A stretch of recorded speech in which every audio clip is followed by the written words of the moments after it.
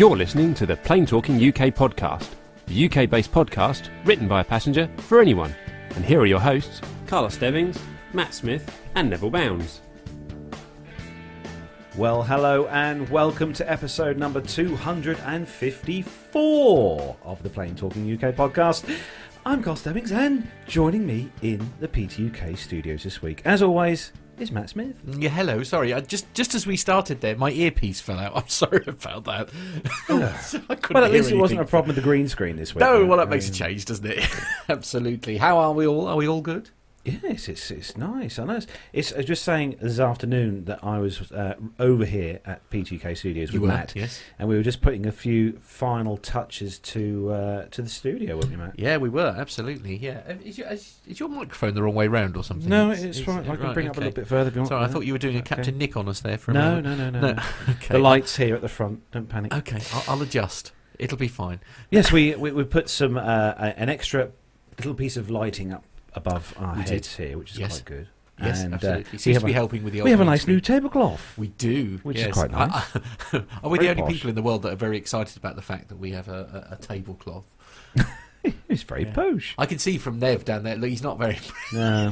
Yeah, but we've been be less interested. Now that we've been to Nev Tech Studios, well, that's everything true. else I feel very just inferior. Certainly, absolutely. And on that note, joining us this week from his stately mansion, it's Neville Bounds.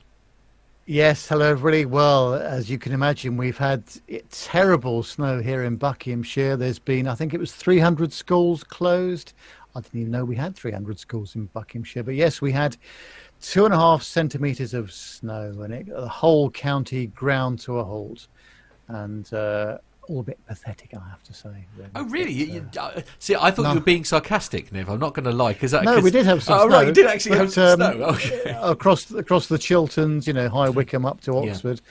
But as usual, we can't drive in snow anymore, even though we could in the 1960s. It worked perfectly okay then, and we never had a day off from school. I don't remember. No, and of course, weirdly here, we've had, well, like literally the lightest. We had one flake, about 5 flakes on a Thursday evening, fine. I think, into the wee small hours. And other than that, literally nothing here in the east at all. Indeed. So we're still getting around in our various vehicles, no trouble. Yeah. So not joining us this week because he is on location, and I think, if my memory serves me right, he's been skiing today. So he's been skiing in Germany. He's having some downtime, I think, after skiing. So Armando is not with us this week, but he will be back next week, all being well. He has, however, chosen the military story. Yes, this week all the military news has been handpicked by Armando. By someone who actually knows what they're talking about, which is great. He's even left us little footnotes as well. Oh, has he? Story, yeah. Oh, I missed that. Okay. Not read the show notes again, Matt. Anyway, a big welcome then to everyone who has joined us on the 2nd of February. It's just gone past 7 p.m. All the usual family members in the chat room, as always. It's good to see everyone in there. I'm just trying to see if we've got any new people in the chat room. Have we got any new people in the chat room?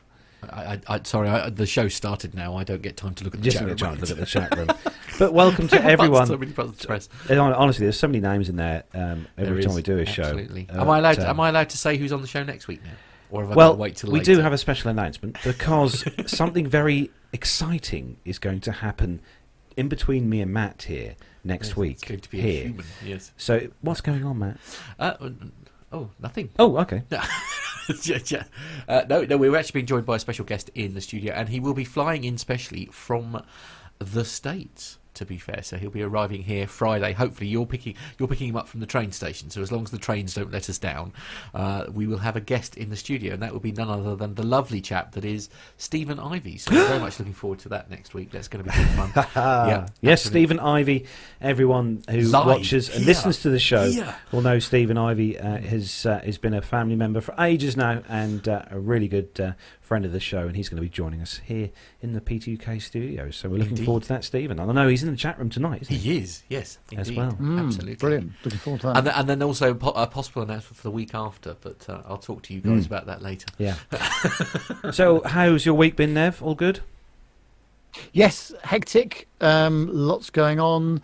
And tomorrow I'm off to Amsterdam for nearly a week, actually. I'm off until Friday of next week for our usual annual exhibition thing for the AV industry, and hopefully meeting up with Masha at some point. Oh, as well, lovely. which I'm Good. really looking Yes. forward to. Another member of the But, family. yes, it'll be the usual chilliness in Amsterdam. This is one of the last times we're going to be in Amsterdam for this exhibition. Actually, we're there this year and next year, but the year after we are in Barcelona.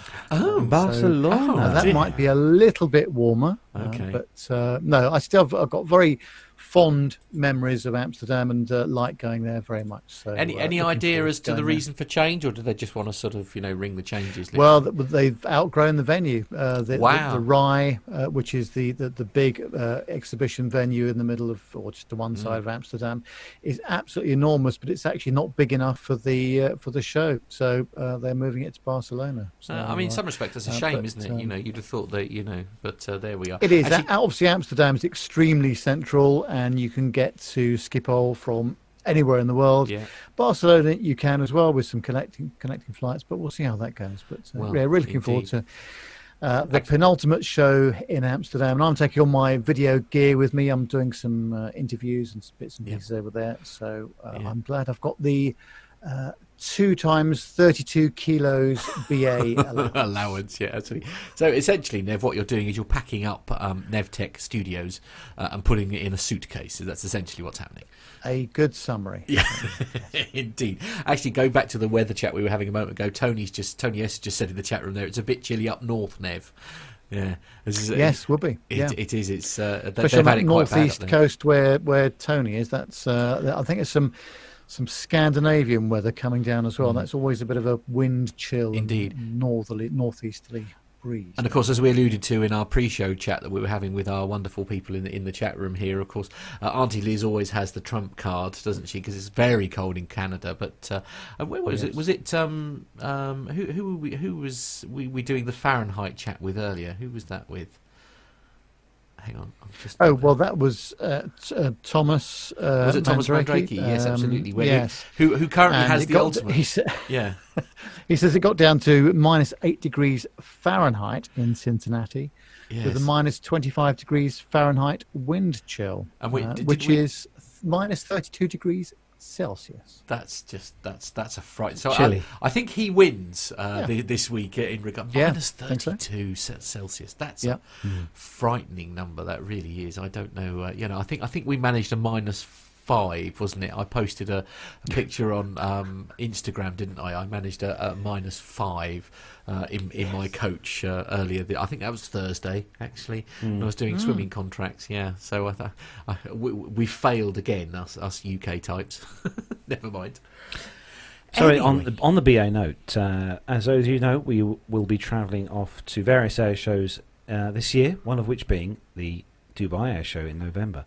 And I'm proud to say that thanks to Nev, we'll be travelling with BA. Oh, yes. Why thanks to Nev? And we're going out there. It's in November this year, and we're going out on the Queen of the Skies. Oh, you're going out on the 744. Yeah, 747-400.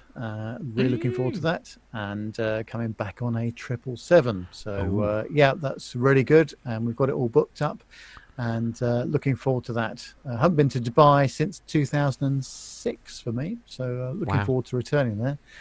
So we'll have 2 full days at the show, lots of interviews, and the usual stuff that we looking for. I cannot wait to see all the videos that you're going to bring back with you. I think, guys, to be fair. So yes, it's going to be fun. Going to need loads of stuff. Yeah, can't wait. It's going to be good. What is it? Is it mainly commercial then? It's Dubai? Pretty much all commercial. Yeah, Is it? There's a little bit of military. A lot of the air show is made up from military display. Okay. Different display. What they call them, circuit kind of things from around across the globe. Yeah. There are a few military aircraft on display, static display. Quite a lot of exec jets Yes. and biz jet stuff, isn't there? Yeah. Yes. Bulk of the air show is we made like up of we like commercial. going on those very much. Yes. We'd much rather fly out there on one, I dare say. But I'm actually hoping this year that one thing I didn't nail when I was out there 2 years ago was to meet with the people at Boeing, because they have a big stand there Right. at the show, and you have to pre-book your do you? your appointment with Boeing before you go and see them. So I'm hoping, because we're there for 2 days at the air show, we'll be hopefully get to see those guys at Boeing. Absolutely. Yeah. For those of you watching on YouTube, or if you're watching back on YouTube, just to say that obviously our green screen behind us today, the picture was sent to us by Captain Rick Bell. And Carlos, you know more about this aeroplane than I do. What is it that we have behind us today? Well, it's a beautiful B-17 Flying Fortress. We have one here in the UK, actually, at Duxford, which is this one here, which is the Memphis Belle on this side. But if you go the other side of the aircraft, it's actually the Sally B. Oh, you see, I missed a trick there. I should have probably had you on one side. But I think we could have photoshopped in Rick Bell rather than Memphis Bell. See, this is why you're good at this stuff, Nev. Yeah, missed opportunity there. You know, when they filmed the film Memphis Belle many years ago, when they filmed awesome film, Memphis Belle. I'm sure that most of the listeners have seen the Memphis Belle film, apart from you, Matt, because you tend to miss out on all the iconic films. Yes, all right. We'll know, obviously, because there wasn't sort of 400 B-17s in flying in that particular time when the film was done. They had to use, obviously, what they had. So rather than have one B-17 or perhaps two B-17s with the single name on, they put the different names on each side, so different shots, different views which were taken during the film from one side and then the other side would make it look like there was two different aircraft with two different names. Well, So, there we are. There's useful trivia there, absolutely. It's a great film, though. Yeah, and when this picture was being taken, apparently Adam Spink was with him as well, I think. Did I read that right? That was in the chat room earlier, wasn't it? Yeah, sorry, I'm not used to having time to read the chat room. It's been really nice. The rather worrying thing is, apparently, according to Myla, that standby in Copenhagen, Tony, a seagull tried to eat her dinner. What? That's outrageous. God. The Copenhagen seagulls. Right. Terrible. Yes. Actually, you say that completely non-aviation related, other than the fact we're talking about seagulls. I made the mistake of walking through Yarmouth with a tray of chips earlier in the week. That was a frightening experience. I've never been under attack so much in my life. It was horrendous. Oh dear. Yeah. Okay. And on that note, Shall we do some aviation? Yeah, let's do some aviation. Yeah. So we are going to start the show then, as we do each week, with our rundown of the weekly news from around the world and the UK. So if you're ready, Matt. I certainly am. And if you're ready, Nev. Fully ready, Captain. Let's go.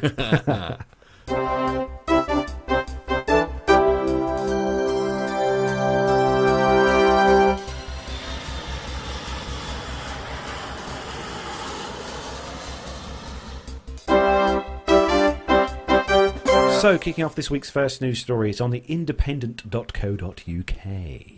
And it's an airline we've been talking about for a few weeks now, because they've been having a spot of bother, and then Virgin obviously helped them out. But Flybe, the headline goes, passengers angry as airline takes a new zero tolerance stance on hand baggage rules.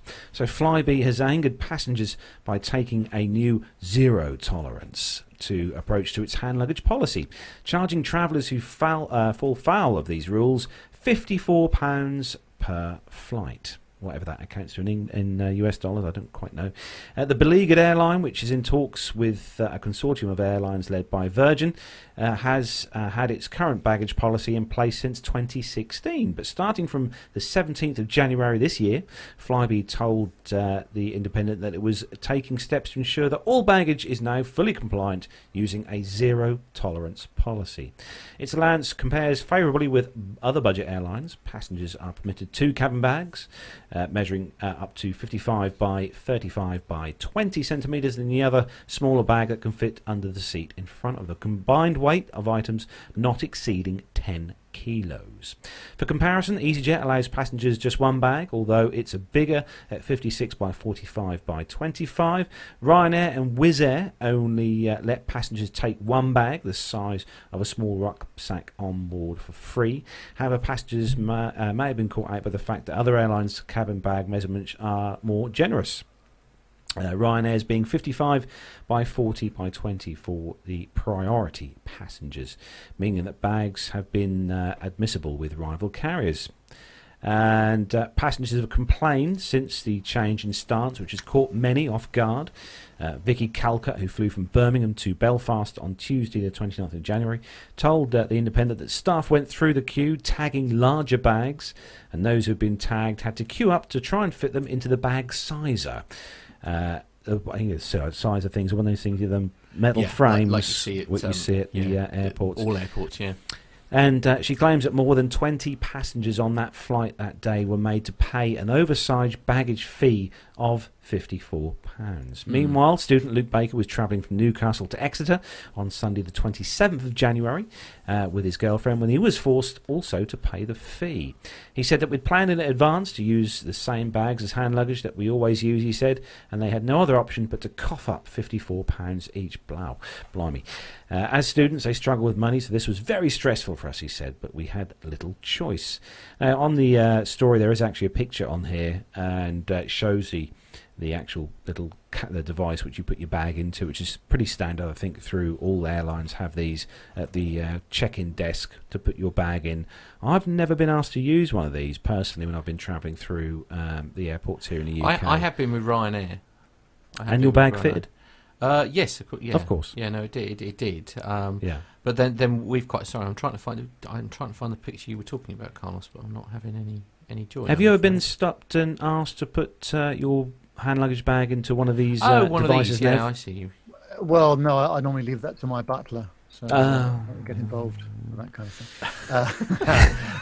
thing. No, I haven't actually. But also, could I just point out that on the Flybe service, they operate a turboprop called the Dash 8, the Q400, and that is seriously limited in terms of baggage. So imagine if you just come in from the US or something like that with lots of bags, and then you're taking a connecting flight to Edinburgh, for example, on the Dash 8 with your hand luggage, you're going to be seriously disappointed if you're not careful, because there is not a lot of room on those aircraft for that kind of thing. I mean, I can't help noticing that Samsonite case in that picture, Matt, looked as if it was struggling to get in there. I don't think that was good. Yes, that isn't going to fit, is it?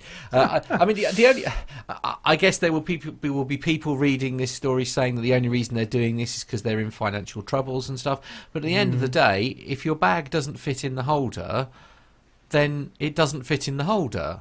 Therefore, you should be charged the overhead if you haven't been bothered to do your research. I mean, unless they've, done a Ryanair and essentially moved the goalpost just after everyone. There has been a bit of that, hasn't there? I think there's been a bit of, I don't know whether Flybe have done this themselves, but certainly there's regular changes of rules and regulations. And honestly, if you only fly once every 2 years or something like that, you're never going to keep up with it all. No. So I think they've got to try and find some sort of middle ground somewhere. But obviously with the smaller aircraft, hand luggage is a problem, isn't it? Do you not love the passengers though who are in the check-in queue and you see them with the cases that will fit in here, but because they've packed 4,500 years worth of clothes? Yeah, because they're going for a month. The bag is kind of bulging and it won't, and they're sort of shoehorning it in.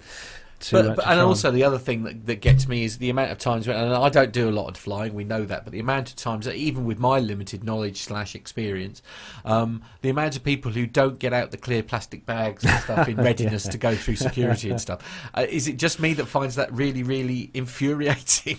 Well, it is when you see all the signs up, there's countless signs, and even little islands with tables and stuff where you can put your I mean, you can imagine. But look at the last time I flew. Obviously, I flew with Owen. You can imagine. I mean, it was like it was that look of if you hold me up at security, I will never speak to you again. It was just like, I suppose if you're going through security a lot, and I dare say, Nev, you'd be the same. You'd be horribly embarrassed if I was to hold you up going through security because I haven't done my checks properly. I'd just say I'm sorry. He's not with me. He's not with me. Fair enough. Which is, funnily enough, is the same approach Owen had. So moving on to the next story, Matt, which, as always, for you is a fantastic Ryanair story. Yeah, and we were talking about this, I think, during the week, weren't we? Between ourselves here, it's a slightly odd story, I think. Anyway, Flight Global is the website, and the headline is: Irish carrier Ryanair has taken full control of Austrian subsidiary Laudamotion and outline plans to increase its unit's fleet to 30 Airbus aircraft for summer 2020.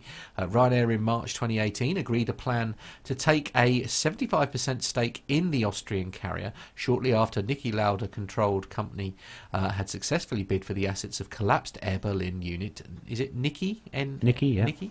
The Irish carrier has today revealed that it completed the purchase of 100% of Laudamotion from NL Holdings in late December.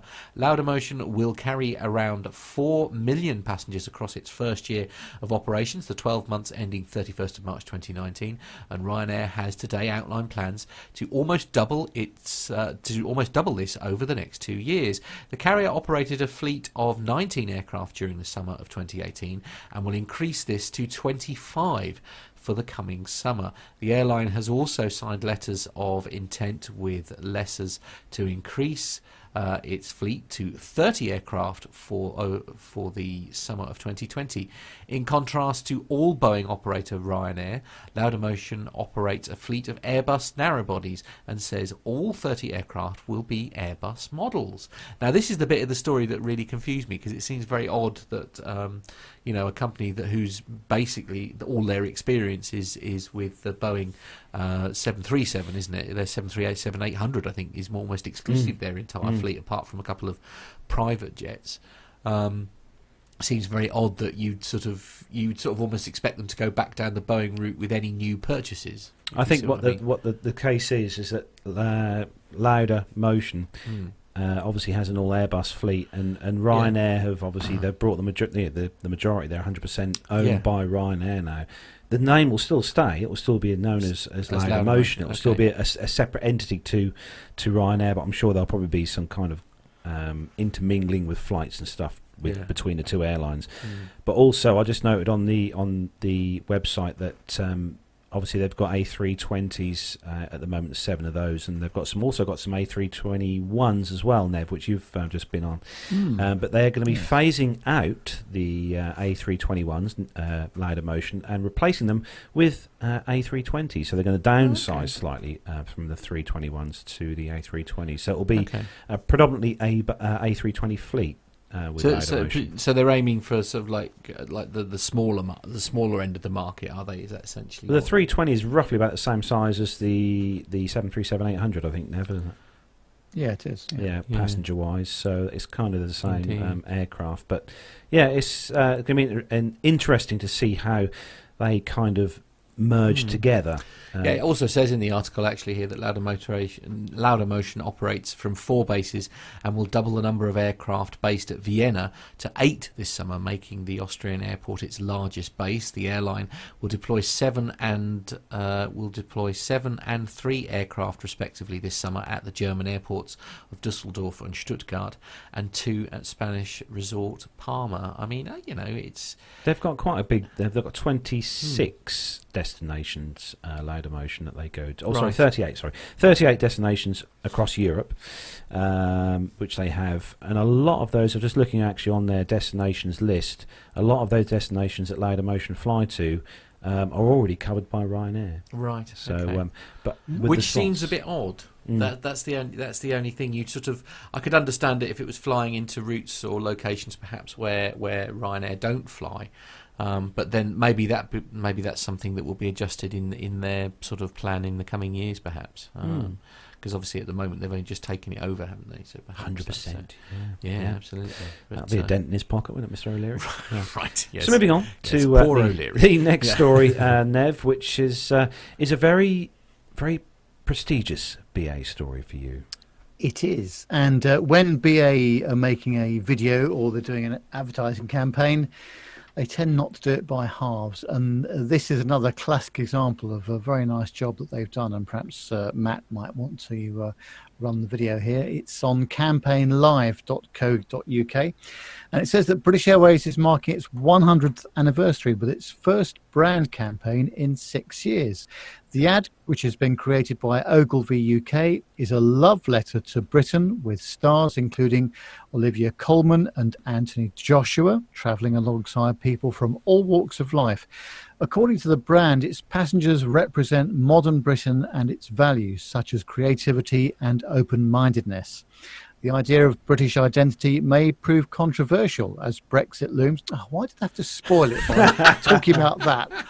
Oh, but the film is a loving portrait of all the characteristics that make this country a special place. It was created by Andy Forrest and Nicola Wood and directed by Tom Tagholm through Park Pictures. And there's a whole list of credits underneath that, which I'm not going to read. But as usual, they've done a very nice job. Okay, well, why don't we sit back for a moment then? Shall we enjoy it? That's probably the best thing. One thing to point out in this video is the guy actually hand painting the 100. Oh, really? On the aircraft. Okay, yeah. all right. But So we'll show you that. So video. let's give it a whirl, shall we? Oh no! All right, just talk amongst yourselves for a minute. That would have been a lot better if I'd remembered to turn on the audio, wouldn't it? Oh yeah. There we are. Never mind. Let's try that again.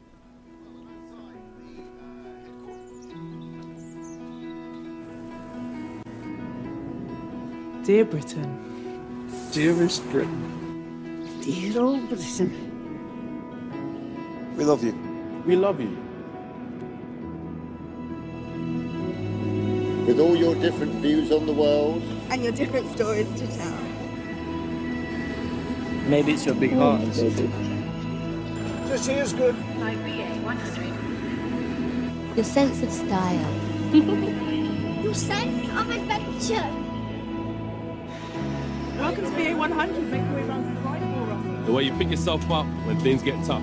And dust yourself off. Sorry.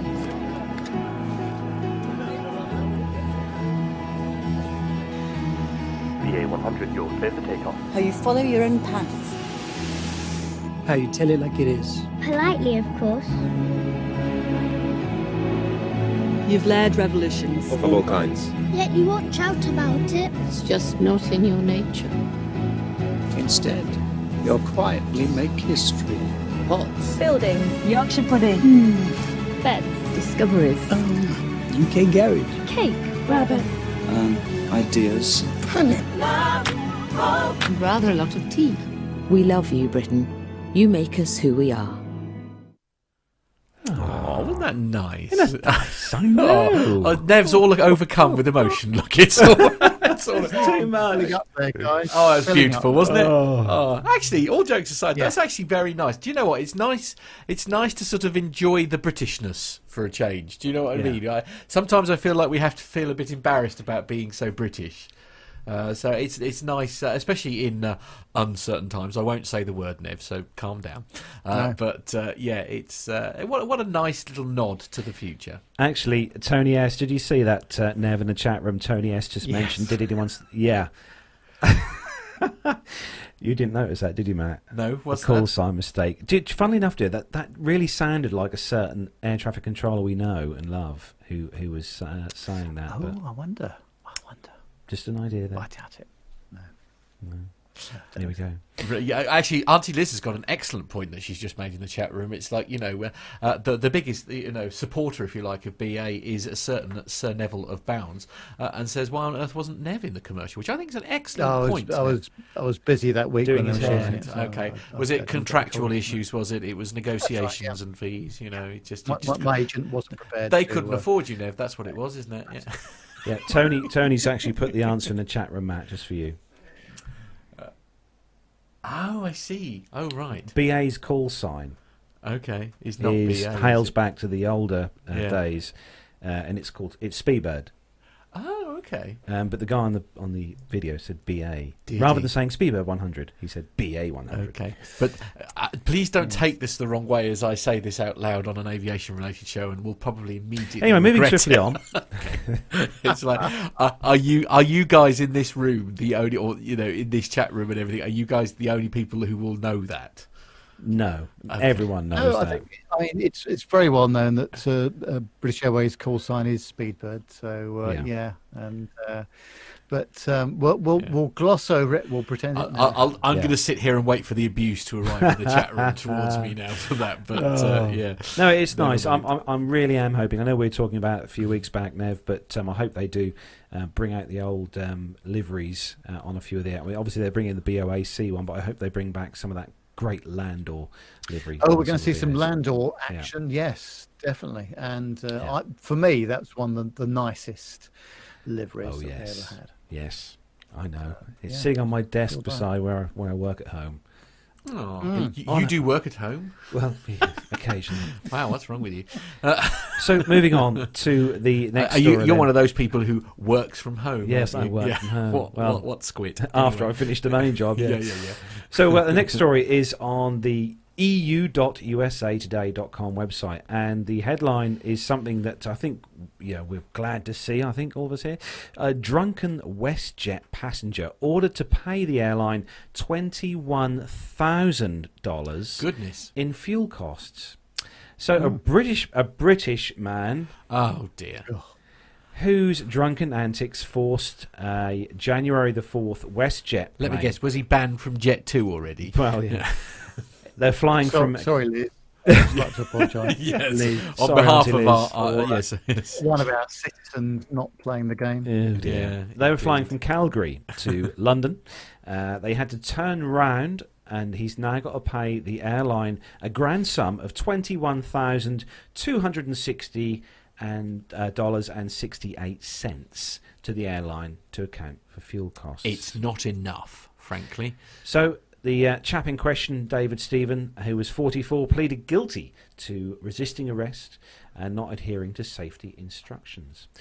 Mr. Young was sentenced to 1 additional day of jail on each count, considering the 7 days he spent in a pretorial custody.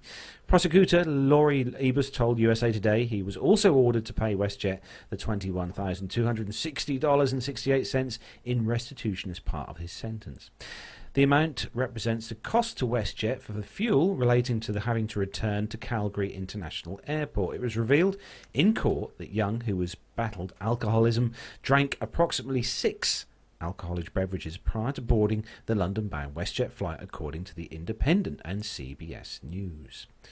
WestJet Airlines, the picture there, as you can see on Matt's got on the screen there, parked at Calgary, and Young repeatedly tried making his way to the bathroom, even when it wasn't safe to move around on the flight right after takeoff, a court document obtained by the USA Today reveals. Initially, the accused begrudgingly returned to his seat, but again got up shortly afterwards and again tried to push his way into the locked lavatories, according to the document. He became aggressive with both flight attendants and other passengers, the court document states, and because the flight attendants and other passengers were left shaken and threatened by the accused's behaviour, being verbally aggressive as well, and swearing and shouting with fish clenched, enough the flight crew chose to divert the flight. To land safely, the captain needed to dump around £20,000 of fuel, per the court document. And Young apologised in a written statement, saying he was sorry for the damage and inconvenience he caused his fellow passengers. WestJet losses in both fuel and passenger payments could reach more than $200,000, though the court judge in the case said WestJet could seek this payment from Young through a civil case. Blimey, I think if someone went after me for £200,000, I'd disappear. Well, no, it's. I mean, this is. I'd like to think you wouldn't be so stupid no, that you I had wouldn't, to pay no. that kind of money. But this frankly. is quite a fine, wouldn't you say, Nev, for this particular incident? Yes, obviously it's never enough, but this is one of the first times that we've seen some, 5-figure sums being meted out, and it's about time too. The cost of diversion and the cost of inconvenience to passengers, airline, aircraft and crew being out of position is massive. And I think it's about time that we saw some proper numbers associated with the knock-on damage that this causes, let alone the actual incident itself, which, by the sounds of things, was pretty serious. And I don't know. I think I'm glad to see there's some. There is a example being made of this gentleman, but we could do with seeing a bit more of it as well. But absolutely appalling. Really, not good enough. Yeah, no, it is. But I mean, it is at least a step in the right direction. Or perhaps the only crumb of comfort we can take from that, in the fact that they are beginning to take stuff like this really seriously. and sort of siding on the sides of the air. I mean, the thing that's most awful about this story is, like, you know, the drunk thing is one thing, but the fact that he was making passengers and crew, that's the bit that makes me most angry, making the crew feel threatened and uncomfortable in an environment such as that. You do worry about, you know, somebody's, you know, mental health, frankly, when it comes to behaving like that, when you are so obviously in an environment that is you know, has to be controlled for everybody's safety, doesn't it? There's no two ways about it. Now, I'm guessing this fine was in Canadian dollars, being it was a WestJet aircraft. So I was just looking at how much that cost. Well, it depends on where he was being prosecuted. I would imagine everything it's probably Canadian dollars. I would think being yes, I would imagine, because it's a Canadian airline. Yeah. So yes. Okay. So just a quick conversion for those of us here in the UK. That's £12,417. Right. Yeah, not enough. This, yeah. Not enough. It should have cost him a small house, frankly. So moving on to the next story, which, Matt, is another wonderful low-cost carrier based here in the UK. Okay. And right. they're having a few meal choice changes. Oh, are they? Oh, blimey. Okay, so we mentioned it briefly at just then at the top of that last story, actually. This is to do with Jet 2.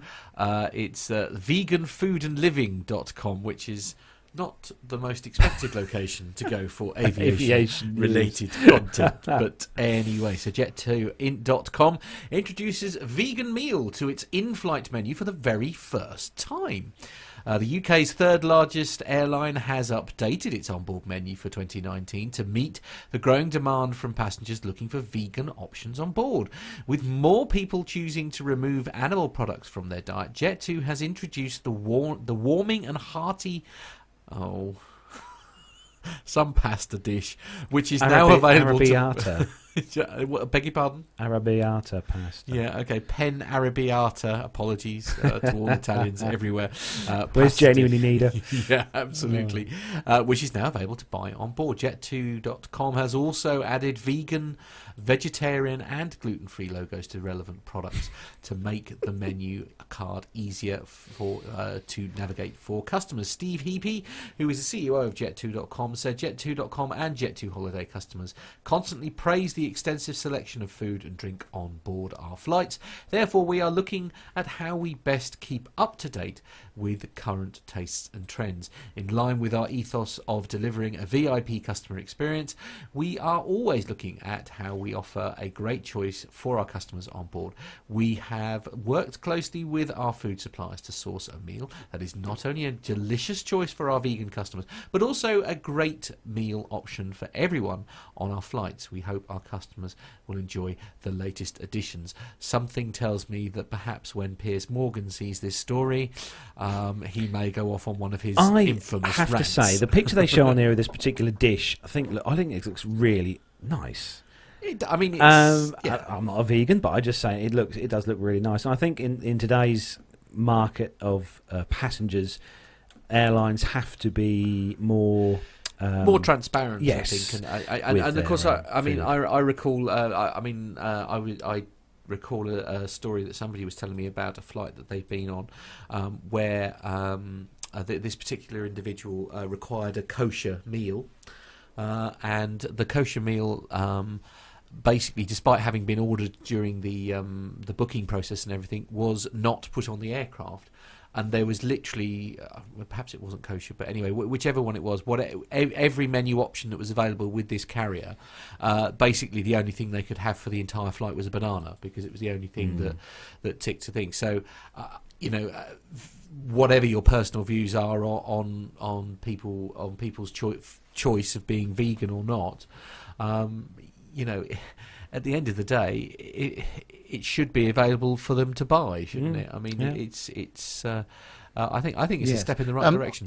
I'm a bit of a stickler for media accuracy when it comes to I hadn't noticed. Things. Well, Carry gotta be on, honest. Yeah, absolutely. It's all about Jet 2, isn't it? And Yes. Jet 2 operates the 737-800, They do. 757, Exactly. and right at the top of the story, there's a lovely picture of an A350. 50. Yeah. Right. Okay. There you go. Putting it up now. There we are. That's the breaking news, Nev. For next week, they're buying new A350s. But Are anyway, they? we shouldn't Okay. tell everyone. Right. Yeah. So moving on to. I mean, in their defence, it doesn't have Jet 2 written on it. No, I do hate it when they use file pictures like that. But the next story is I much think better. what we should do immediately is write to the Vegan Health Times or whoever it was that we got that story from, and show them the error of their ways. Nev, what do you reckon?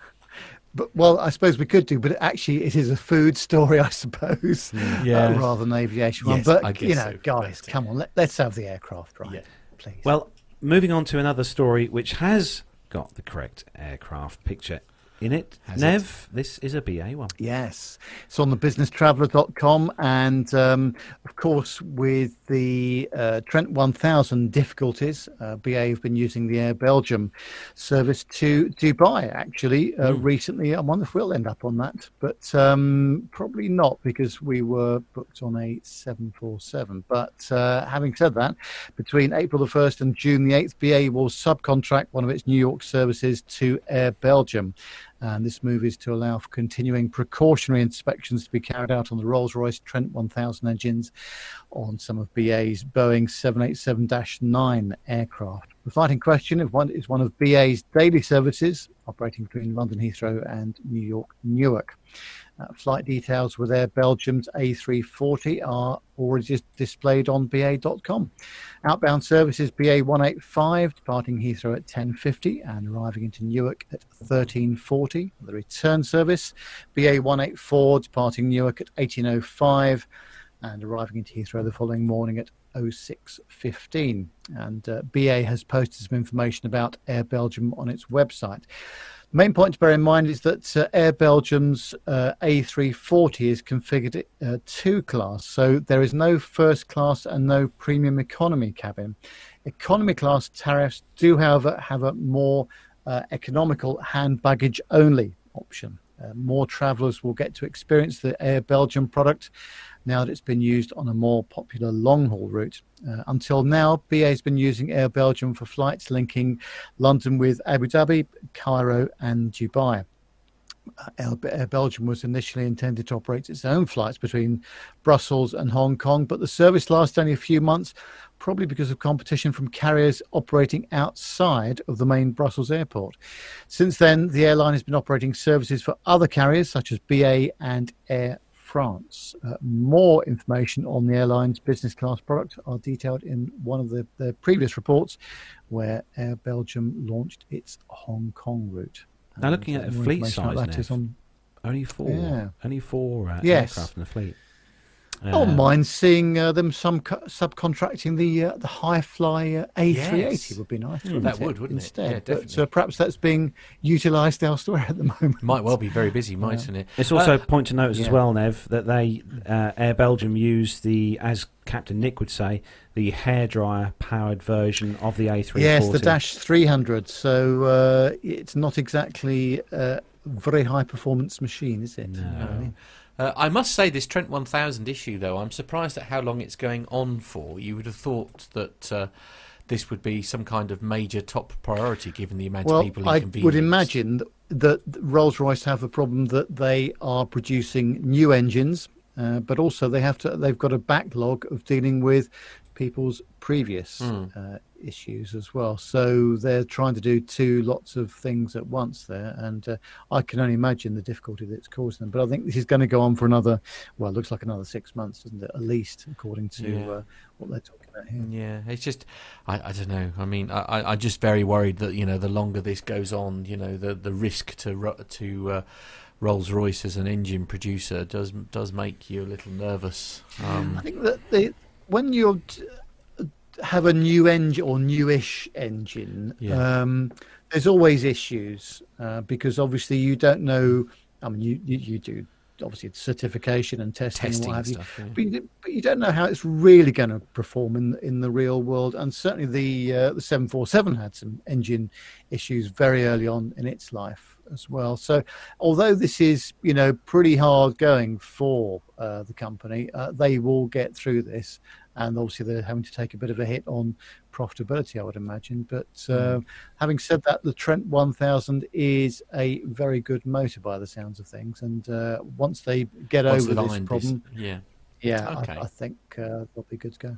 Well, let's hope they get to the bottom of it sort of pretty quick. Then really, it's just So talking about A380s, the next story on the ArabianBusiness.com website.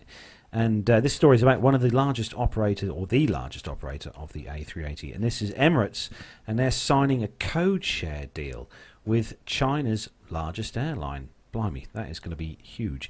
So partnership deal with China Southern Airlines will add 8 new destinations to Emirates' global network. Emirates and China Southern Airlines have signed a memorandum of understanding to progress a comprehensive codeshare agreement, which is set to open up new destinations for passengers travelling between China and the Middle East and Africa. The partnership with the Changzhou-based carrier, I'll probably pronounce that really badly, also allows Emirates passengers to enjoy seamless connectivity on domestic flights within China, adding 8 new destinations to its global network. The Chinese cities covered by the codeshare agreements, which include Fuzhou, blimey, I should have given you this story, Matt. Oh, thanks. Chongqing, Kunming, Qingdao, Yemen, Chengdu, Nanjing, and Yang. During the initial phase, nailed it, of the partnership, subject which is necessary for government approvals. With the UAE's visa-free policy for Chinese visitors, passengers can also enjoy stopovers in Dubai, a statement has also said. They said in a statement that they were pleased to establish a partnership with China Southern Airlines, allowing Emirates customers to benefit from increased choices of flexibility and ease of connection to different cities across China's provinces, and by connecting the Changzhou.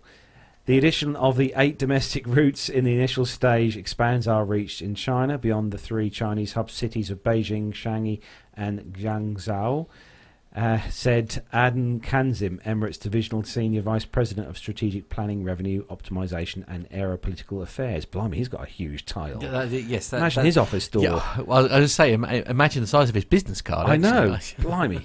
That'd be a big job for Vistaprint. Anyway, today's signing is especially monumental for Emirates, as it represents the first codeshare agreement between Emirates and a China-based airline. It's also the largest airline in China by passenger numbers, so they're excited by the prospects of the agreement of which it brings, added Kazim. Strengthening cooperation is the long-term strategy of China Southern, said Han Wenshang, Chief Operating Officer of China Southern Air Holding Company, and Emirates is our first bi-directional partner in the Middle East, and we are very pleased to enter a codeshare partnership with Emirates. It signifies a key step for China Southern in the process of building new international partnerships, he said. And Emirates currently has codeshare agreements in place with 23 partners around the world. So it's safe to say that Emirates have got rather a large grasp now of pretty much everywhere around the world. Yeah. So that's fairly good news. I've not actually not flown with China Southern before, but they're flying over here quite a lot actually, Matt. Oh, do they? You'll see them on Flight Radar. Yeah, they come over here normally on a Sunday evening. Oh, right. Around about 8 o'clock. But good news for them. So moving on to the next story, and this is an A380 story, and a bit worrying, I will say. Yeah, indeed. So this is involving, again, same airline here. We're talking about Emirates. This is on the CNBC website, and the headline is A380 Future in Doubt as Airbus meets with Emirates. The European plane maker Airbus has dropped a heavy hint that it may end its A380 Super Jumbo program. Airbus confirms it is in discussions with Emirates Airline in relation to its A380 contract, the manufacturer said in a short statement to the stock exchange on Thursday. Commercial discussions with the customers remain confidential, Airbus also added. In January 2018, the Middle Eastern airline threw the A380 and a lifeline by agreeing to buy up to 36 more planes. At the time, then sales chief for Airbus, John Leahy, admitted that if no deal was possible, then there would be no choice but to shut down the programme. Fast forward to the beginning of 2019, and Airbus's order backlog for the A380 stands at 87 aircraft, with 53 of those lined up for Emirates alone. Many of that total are only considered tentative orders. Emirates' latest A380 order is also shrouded in doubt due to incomplete negotiations with UK engineer Rolls-Royce over the production of more engines. Airbus and Emirates were not immediately available when contacted by CNBC for comment. In a note released Thursday, Sandy Morris, an aviation equity analysis at Jefferies, said Airbus's statement to the market looked ominous for the world's largest commercial airliner. If a significant portion of the Emirates order is cancelled, we believe the A380 programme must end, he added. Morris noted that Emirates' commitment to the aircraft was largely based on its ability to transport large numbers of passengers through the bottleneck of Dubai International Airport. However, the United Arab Emirates is in the process of building a new huge airport designed to allay that capacity squeeze and expects it to be opening and operational by 2024. Speaking to reporters at an event in London on Friday, the chief executive of British Airways parent IAG, Willie Walsh, said he remained happy with owning the A380, but if Airbus wanted to sell more, they're going to have to be very aggressive on price. Jefferies estimated that ending the loss-making A380 programme at its current stage would save Airbus as much as €300 million. That's $344 million per annum. While that is not deemed a huge benefit, Jefferies noted it would free capacity for Airbus to focus on its more popular A320 and A350 models. Shares of Airbus and Rolls-Royce both rose Friday following the suggestion that the A380 programme would end. When you think how long this aircraft has been obviously in service, first flew under Singapore Airlines livery back in 2007.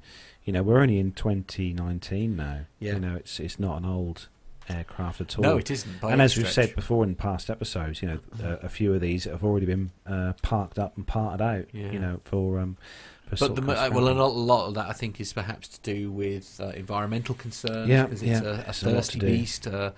I don't know quite how that works, like sort of carbon footprint per head, given how many more people you can get on the A380 over that. But it is pretty clear that basically Airbus's biggest and almost only customer, I think, now for the A380 is Emirates, isn't it? Because I don't think, am I right, Nev? I don't think that BA have bought many recently. I know they do have some, don't they? But no, they have some. I think what's happened here is that the ultra long range stuff can be done by an A350 or a Boeing 787.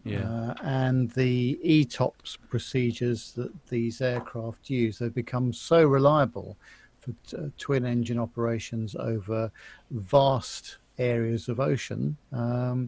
Then four engine aircraft, whether it's the A340-600 or the A380, it's four engines, so they're using a lot more fuel, obviously. And if fuel was cheap, and I know that they do hedge their fuel, so they might have bought it a year ago, possibly.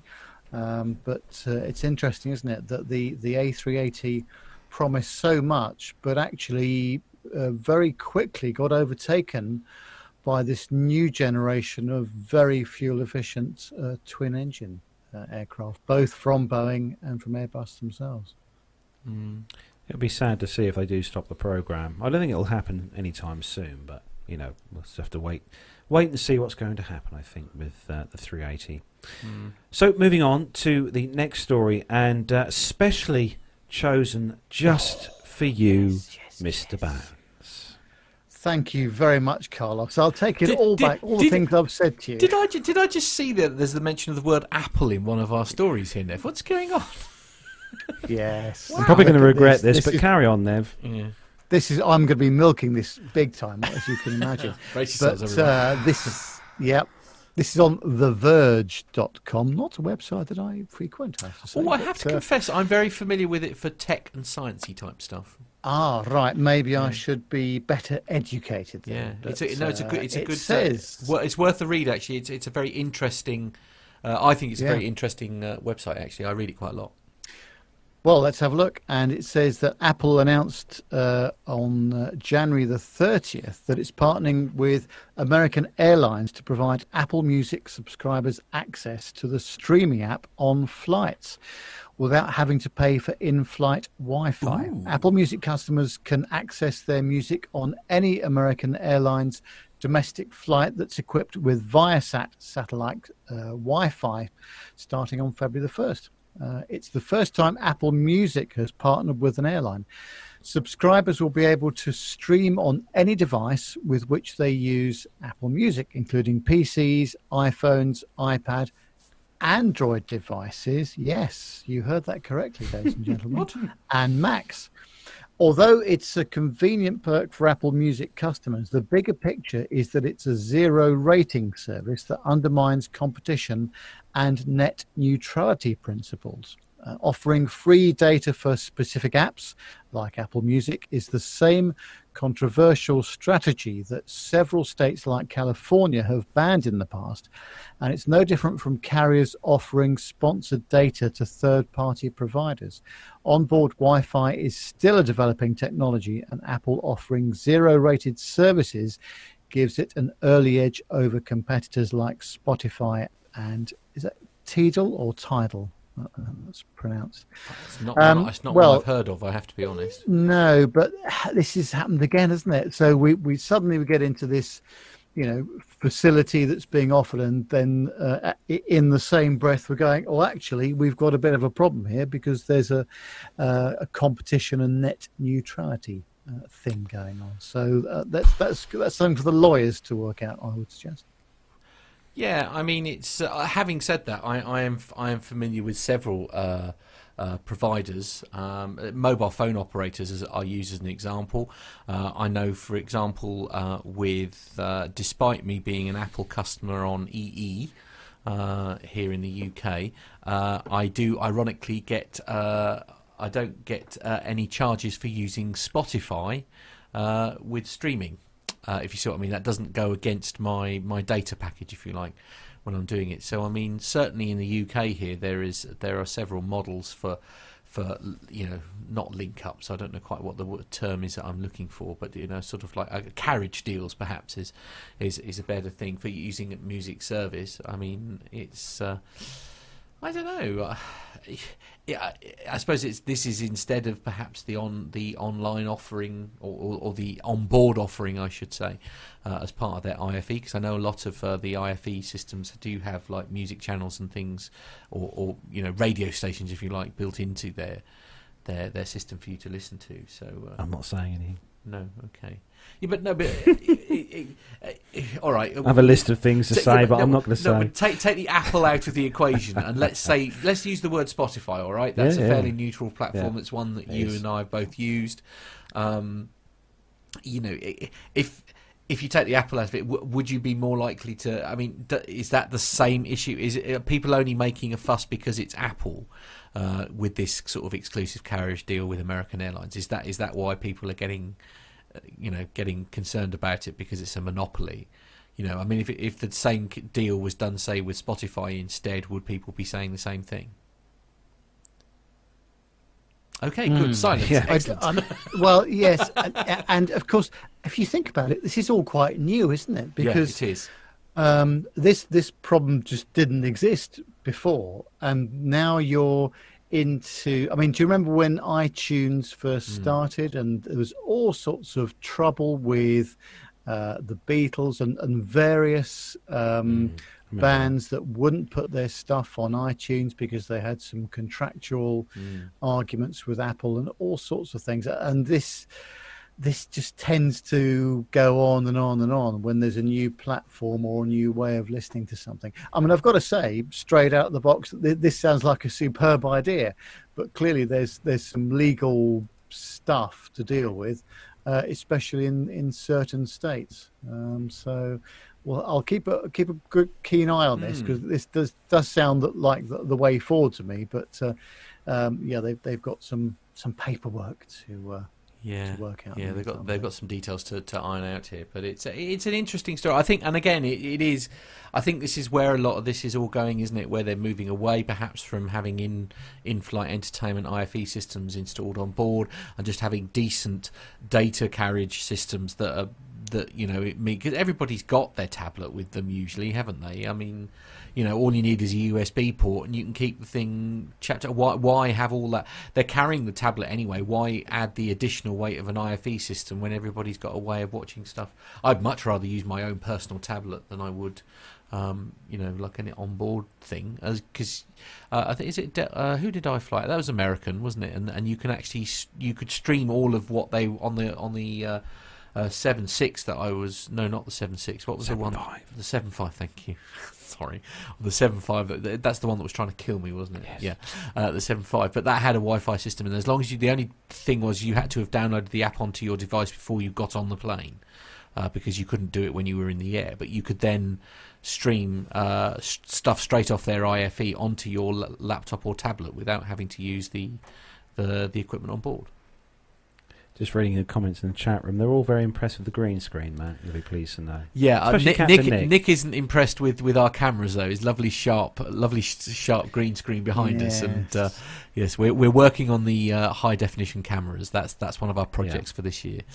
We can never do enough for that. I know. We try so hard, but he's chucking stones at us. I know. But to be fair, if it is Captain Nick at the end of the day, so he can throw as many stones at us as he likes. Fair point. We'll take on your comments and speed up the process. How does that sound? Fantastic. Thank you, Nick. So Flight Global is the source of the next story, flightglobal.com. Awesome site, we all love. And this is a story all about an aircraft that Nev recently flew on, actually. And the headline is American adds latest airline to add the A321neo to the fleet. So American Airlines has taken delivery of its first Airbus A321neo, making it the latest US carrier to add the re-engined narrowbody to its fleet. Airbus handed over the aircraft, MSN 8647, to the Fort Worth, Texas-based carrier in Hamburg this week. The airframer says it's equipped CFM International LEAP 1A engines, and which will make it obviously very, very fuel efficient. And American is the fifth US carrier to take delivery of an A320neo family aircraft. Before that, Alaska Airlines have taken theirs, Frontier, Hawaiian Airlines, and Spirit Airlines as well. So American has firm orders for 100 A321neos, with 17 due in this year. Fleets Analyzer shows that American's latest fleet plan shows these details. The mainline carrier had planned to take 22 A320neos this year, but deferred 5 aircraft in mid-2018, citing a weak revenue environment. American will use the A321neos, which it configured with 196 seats, to replace the aging, that's a shame, the aging but very fantastically awesome Boeing 757-200s and the MD-80s in its fleet. It plans to remove 10 of the 757s and its last 30 of the MD-80s in 2019. All of American's A321neo orders are for the standard variant. However, it seems seen as a likely candidate to convert some aircraft to the longer-range A321LR.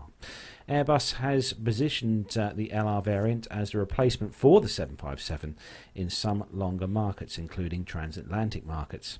The airline will have 24 757-200s left in its fleet at the end of 2019, its fleet plan shows. American will ferry its first A321neo to Pittsburgh for post-delivery modifications and familiarisation before entry into service later this year. And I have to say, it's not going to replace the 757-200 because that is just an iconic aircraft, in my view. Nev, what do you think? Well, anything with 757 in front of it, I have no interest in whatsoever. So, Nev, you had good things to say about this aircraft, didn't you? Yeah, I did. And when did I go? Yes, that was Edinburgh week before last. And that was on the same aircraft in both directions. So they only had one. I think BA only had one of the A321 Neos at the time. They've had a second one delivered this week, I believe. But no, lovely aircraft, especially in the cruise. It is so quiet, but a fantastic 777 sound on takeoff, I've got to say, as I mentioned last week. But no, in the cruise, it's absolutely lovely aircraft. Now, I think for medium haul stuff, yep. Nice, not a problem with that at all. I'm just wondering about these sorts of aircraft, though, on the longer routes. So the A321 LRs and that sort of stuff. So I've never done a long haul on a single aisle airliner before. So maybe I should do that one of these days, just to see. Well, perhaps one of those 737 Maxes or something like that. Compare and contrast, as they say. Compare and contrast. Yes, exactly. So moving on. I was going to say, moving on to next up, Nev. I think you should take the next story. I was going to say, do you know what? I was looking at that story and thinking, why have I got this one? It's Nev's favourite airline. I definitely think, Nev, that you should take this next story, because the last story is a bit of a windy one for Matt. Oh, yes, it is. Oh. I don't want it anymore. I want to do this one now. Are you thinking about the tornado one? The last that one. Yes. Yeah, for Matt. Yes, that's on the AvWeb website, and it says that a tornado ripped through the airport at Antalya in Turkey on Saturday, injuring 12 people and causing millions of dollars in damage as it marched down a line of airliners parked on the ramp. None of the injuries are considered life-threatening, but the wind knocked over buses and service vehicles on the ramp and pushed equipment into the airliners. Large pieces of debris also struck the planes and the terminal building. Officials said that 3 buses and several pieces of ground equipment were toppled. The twister was one of as many as 5 that touched down, the airport was just recovering from a tornado and a major storm that hit the region on Thursday. And the same storm brought heavy rain to the coast and snow to the mountains of the Balkan region and Turkey. So there's been exceptional weather going on there.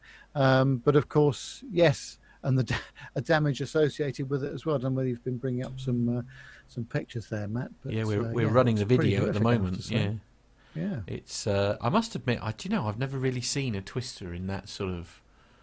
It's quite scary. One of my friends is one of these storm chasers, and he goes out to the States every year, literally to chase storms. It's frightening stuff. Pretty isn't frightening. it? I mean, yeah. Some of the damage that was caused by the storm. There are some pictures on the story. I don't know if they show them on the video or not, but there was some quite bad damage to some of the aircraft that were here.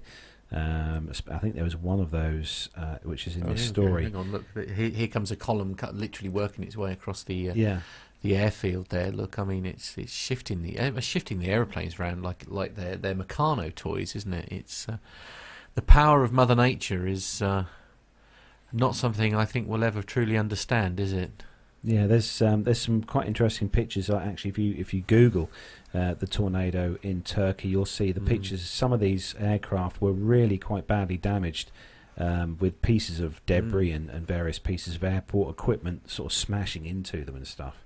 But you can probably see, if you're watching the YouTube video, you can see that 737 there just being whipped around like a it's amazing, honestly, the power of wind. I tell you what, I'm just really glad we don't live in a part of the world where that's a thing. Do you know? It's, I mean, we get the odd one here and there, don't we? But they just lift up a wheelie bin and sort of throw them somewhere. Throw the rubbish across the street. We don't get, as Carlos has said frequently on the show, unlike Toronto and large parts of the States, etc., we don't get snow here in the UK. We get snow. Yeah. It really is one of those weird stories. Anyway, we'll move on to the final story in this week's commercial news. This is on the Express Tribune This is website. good news It's for Nev's tribune.com. airline. Yeah, absolutely. Nev's favourite airline, British Airways, to begin operations in Pakistan from June. So is the British Airways has announced commencing flight operations in Pakistan from June, as 3 flights will fly from Islamabad to London each week. A delegation of the British Embassy, along with the officials of the British Airways, met Special Assistant to Prime Minister for Overseas, Pakistanis and Human Resource Development, Zulfikar Bukhari, and exchange views on matters of mutual interest. The airline offers the airline official thanked Bukhari for cooperation and also praised the facilities available at the Islamabad airport. The British delegation said the Islamabad airport is counted as one of the few good airports in the region on account of its design. Meanwhile, Bukhari said commencement of British Airways flights will help boost tourism in Pakistan and pressed on the need to promote the country's positive image to the world. The British Airways, I like this is obviously a really bad translation as well, because it says the British Airways can play an important role in promoting tourism in the country, said the PM's special assistant. I think, Nev, from now on we should always refer to them not as BA but as the British Airways. That's a good idea, isn't it? It is, absolutely. It's very formal. It's a very formal way of talking about a fabulous airline, let's be honest. So it's, yes, there we are. So that's interesting. Yeah, so there's going to be some flights, was it 3 times a week, did they say? I've forgotten now already. Yes. Indeed, yes. But it's Pakistan, yeah. It's a big market. It's a very big market indeed. It is, yeah.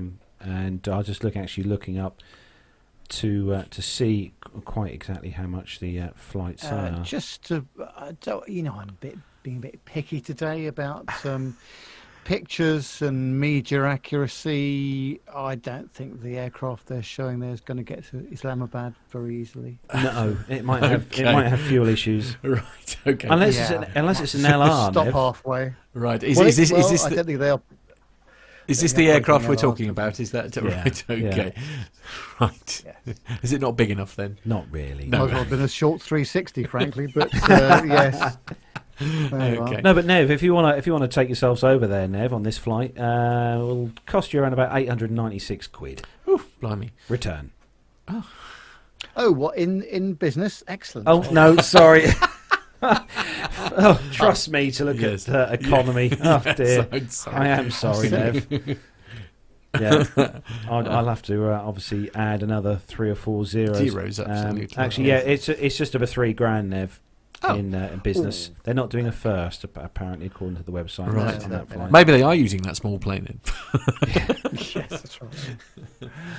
Oh dear. Anyway, so that brings the commercial news segment to a close. Yep. But coming up next on the show, we have got a very special segment which has been sent in to us by one of our listeners, Ray Davis, and it's regarding a certain L39 Albatross jet. So if you're ready, Matt, you can here we go. VT.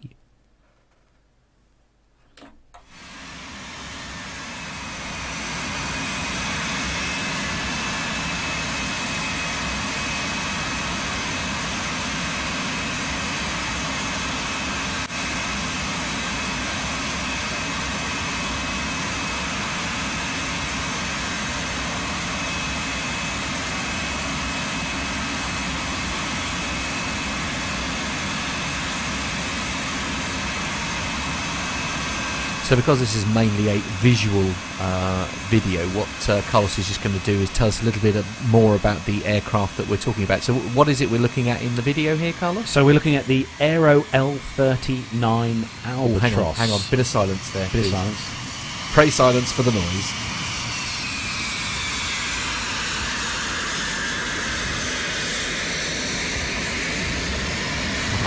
Quick wave to the husband as they take the photo, it says in the video. Okay. So this, agile, isn't it? I know, around on the tarmac. It's a good bit of kit. This is a high-performance jet trainer. This was developed in Czechoslovakia by Aero Vodochi. It was designed during the 1960s as a replacement for the Aero L29 Delphin. The L-39 Albatross has the distinction of being the first of the second-generation jet trainers to be produced, as well as being the trainer aircraft to be equipped with a turbofan power plant. Wow, I tell you what, it's really agile. As I say, the video that we're watching here, it's literally throwing itself around. I know fighter planes in general are pretty good at this, aren't they? So first flew 4th November 1968.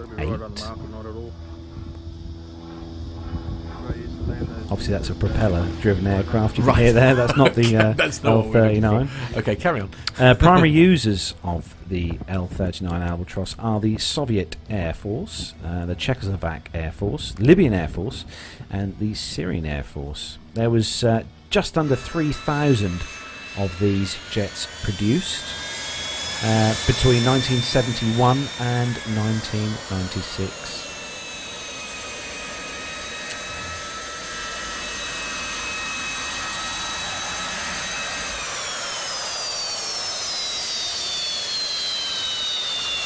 I love that sound.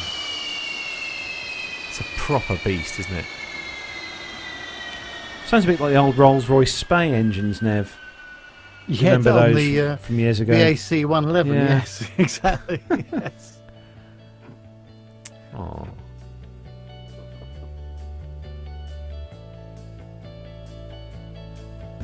So the Albatross is the world's most widely used jet trainer. In addition to performing basic and advanced pilot training, it's also flown combat missions in a light attack role. But the design never received a NATO reporting name. Okay. What's a reporting name? It's like they call the Russian Bears, the bombers. They call the I Bears, see. and Right, they call There's various. it's like a sort of like a code name. Like a code Yeah, name. yeah. Yes. Yeah, I'm with you. But a great bit of video there. So thanks Yeah. to Ray Davis for sending that. Yeah, he in. edited that all himself, you know. He done well. I know. Indeed. It says the Aero L-39.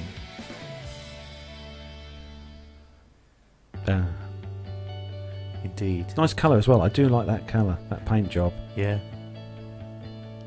He's even got his copyright notice on the video. Look, just so that he don't. He's good, isn't he? Absolutely. Nev, that sounds like something you do. Yes. Yeah, it's very nice. He's done a actually. nice job there. Thanks, Ray, for doing that. Yeah, It's, definitely. Thank you. Very nice indeed, and yeah, fantastic. Yeah. So we love stuff like that here at P2K. So if you are listening to the show and you've got your handy smartphone with you, you can do some video and send it in to us, and Matt can put it together and put it on the show. We'd love to see that, of some aviation greatness. Anyway, we've got the military coming up very shortly, but we will be back in about 3.5 minutes after these short messages. Find this and other great shows at the Aviation Media Network. TheVoicesInYourHead.com.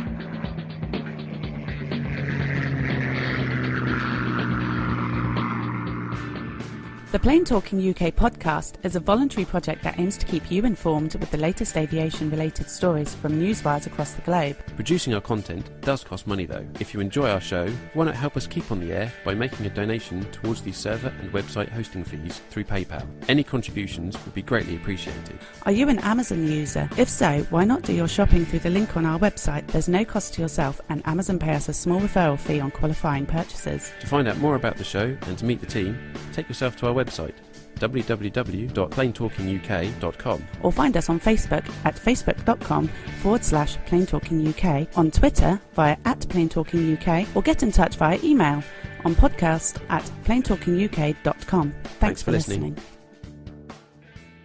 Flybe 5823, Trent Dane for 23-hour Manchester, Wizz Air 6X, climb flight level 210, direct to Bretlands Park. United 123, maintain 280 knots. London 2TME, turn right onto Bravo, link, 21 join Alpha, hold at Mora, Speedbird 472, LOC/DME, approach runway 27 left, follow the green stand 544. That's enough air traffic control for today, Nat. Bedtime. So we came up with the idea of having a video course. Obviously ours are better because we've got the experience on the aircraft and we know what we need to be looking at. Something that myself and Andy started initially really to improve our own technical knowledge and put something out there. We saw that there was a gap and this wasn't a media that was being used for this purpose, and our hunch was right because there's obviously a market for it. Have you ever wondered what it would be like to fly a commercial passenger jet? Looked up at the sky and thought, I wish that was me? Well, now anyone has the chance to have a go at flying in a real aircraft simulator. NP Simulations and Flight Experience London, the only official Boeing licensed product of its kind in the UK, offer you the chance to fly anywhere in the world in their fixed-base Boeing 737-800 flight simulator. And that's not all. Ground School London offers many different courses for the up-and-coming pilot looking for a start in aviation. With prices starting at just £109, the sky's the limit. So for the ultimate flight simulator experience, or engaging preparatory courses, including those for schools and colleges, check out the websites at www.london.flightexperience.co.uk and www.groundsschoollondon.com, or call on 020 300 40 616. NP Simulations. Fly your dreams. I love that bit. But we did fly our dreams. I can't believe that was over a year ago now. That was a bit weird. Actually, we were down with you, weren't we, Nev? I think when we saw that was actually coming up on the... Yes, that's right. It was, wasn't it? Yeah. Yes, just over a year ago, because it was the 200th, wasn't it? The 200th show, wasn't it? My goodness me, how time flies. How time flies when you're having fun. So moving on to the next part of the show for all the military fans, it's the military segment, which again this week, even though he's not here with us this week, he has handpicked all the stories, so thanks to Armando for that. So everyone is ready. Yes, I certainly am. Yes, let's go.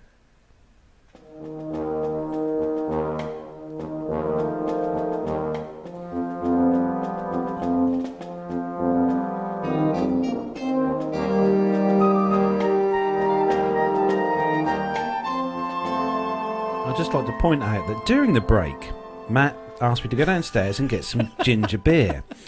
And this must have about 6 tons of root ginger in, because it keeps making us cough. It's stripped my throat of... I played the ads because I thought it would give us a perfect opportunity to go and get drinks, and it's made things 10 times worse. But never mind. Not long. We'll soldier it still. First world problems, hey children. I'm glad I haven't got a sore throat. This would be terrible. So this is on the first story this week is on the Royal Air Force's website, and this one was contributed by Mr. Jonathan Warner, actually, over to Armando, sent to Armando's personal P2K email address. So well done for that. So the headline is Royal Air Force commemorates iconic Tornado fast jet. Oh, I used to love seeing these come over. So the Royal Air Force has released stunning images of a unique aircraft formation to celebrate 40 years of service by the Tornado GR4 fast jet. The Tornado is immensely proud, they said here, to have led the Tail Art formation, our first event which celebrates the imminent retirement of the Tornado after almost 40 years service.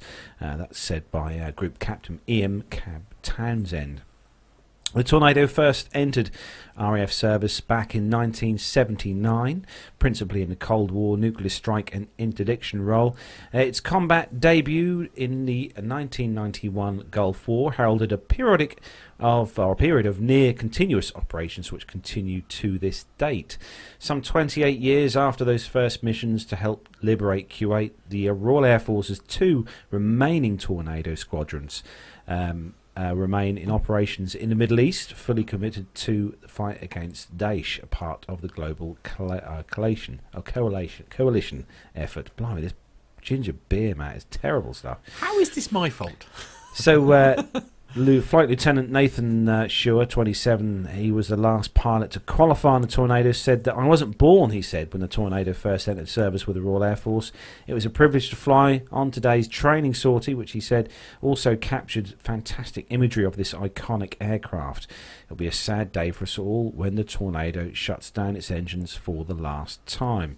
I can't believe it's been that long, but I can still remember the family days back when I was a lot younger, going to the air bases and seeing these aircraft lined up and looking fantastic. But Yes. no, a very iconic piece of Royal Air Force history there. So Indeed, the and Tornado. I think it's safe to say that if one is after a strong ginger beer for their a light refreshment, that the Morrison's own brand is excellent.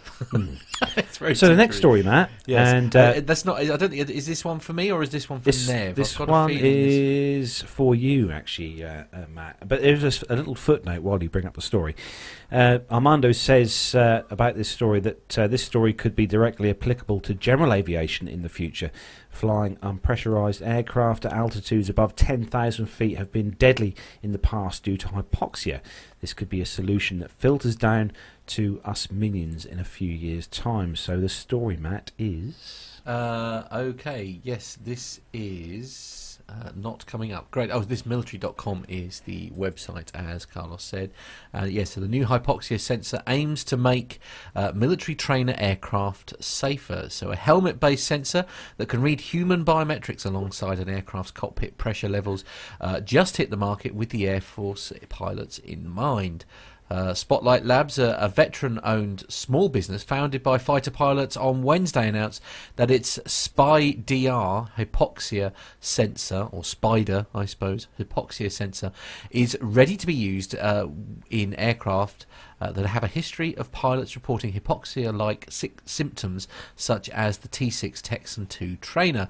In April, the Air Force Life Cycle Management Center's Agile Combat Support Directorate awarded a $195,000 contract to the company to test the SPIDER device, which was designed to immediately alert T-6 aircrew of low oxygen in the bloodstream, and as a result allow them to take action to prevent physiological symptoms in flight, the Air Force said at the time.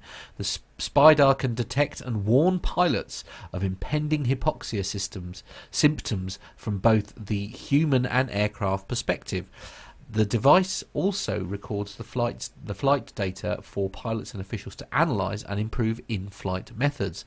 After the grounding of the T-6 training fleet by the United States Air Force, Spotlight Labs executed destructive testing, electromagnetic interference testing and acoustic testing on the SPIDER, the company said in a release. Spotlight Labs executed physical demonstrations in an altitude chamber, a centrifuge and ground-based restricted oxygen breathing device.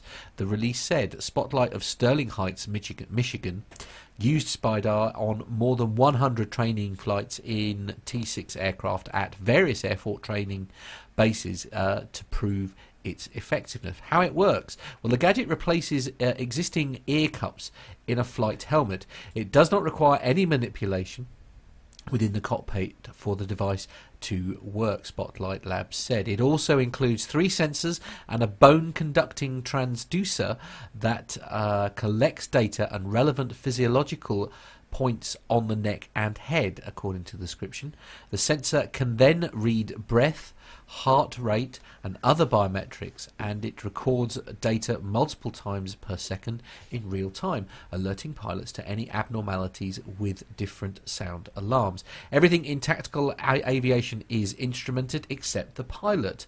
Brian Bracht said that he is the leading biomedical engineer at Spotlight Labs, as well as an experienced F-16 fighting Falcon instructor pilot, said the release. He served in the New Jersey Air National Guard's 177th Fighter Wing, according to the service. The SPIDER instruments, the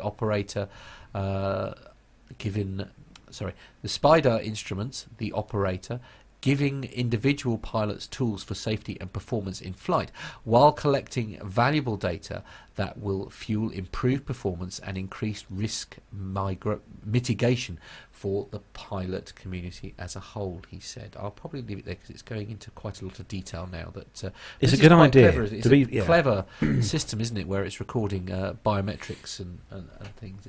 But it's also a good early warning system for the pilot. Yeah, and it's interesting that you're saying it's like, you know, all trainer aircraft and the aircraft in general. They're, everything else about the aircraft is heavily monitored by the ground, with the exception of the pilot, which kind of makes sense, really. So this little device helps them do that. No, there's been a lot of incidents in the last few years where there's been hypoxia and stuff with incidents with these particular aircraft. Obviously, where the oxygen is not been, the supply's not been very good. So it's good. Well, presumably that a lot of that's height related as well. It will hopefully save lives. Good idea, though. Definitely good idea. So Nev, the next story. Yeah, it's on the aviationtribune.com. And it says that the Republic of Korea Air Force has taken delivery of its first Airbus A330 multi-role tanker transport aircraft, which is the MRTT.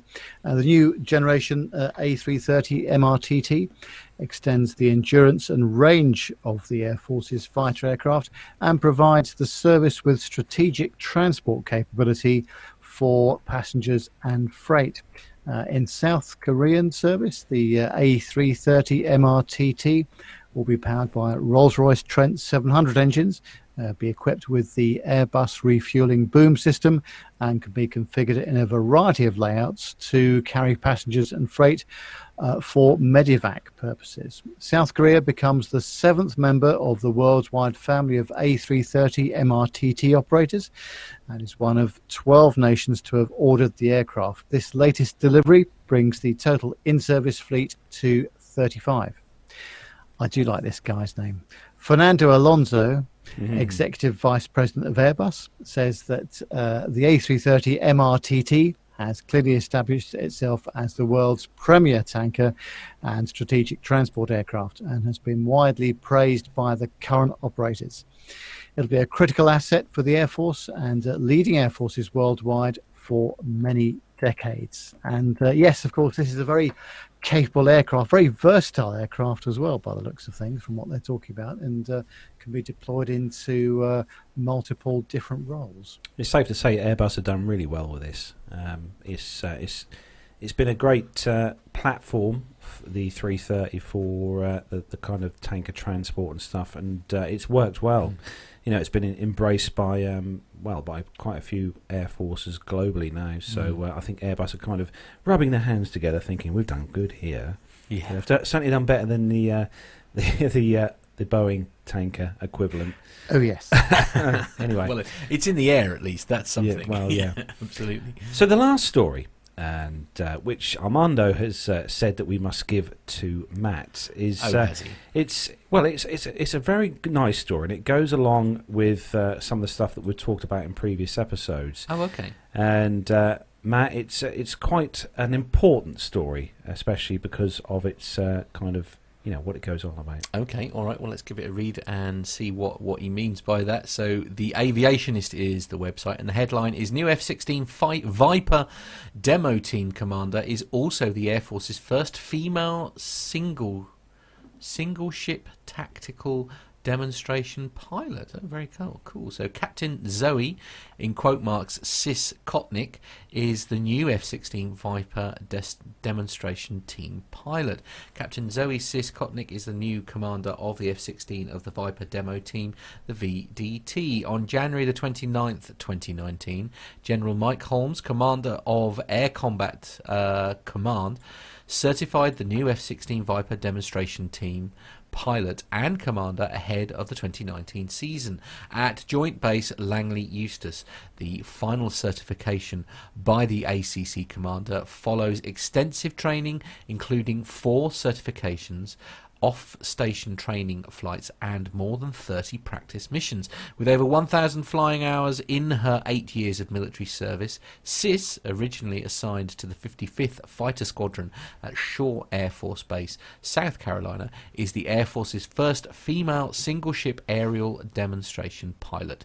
She will lead the team in around 20 locations across the world during the upcoming air show season.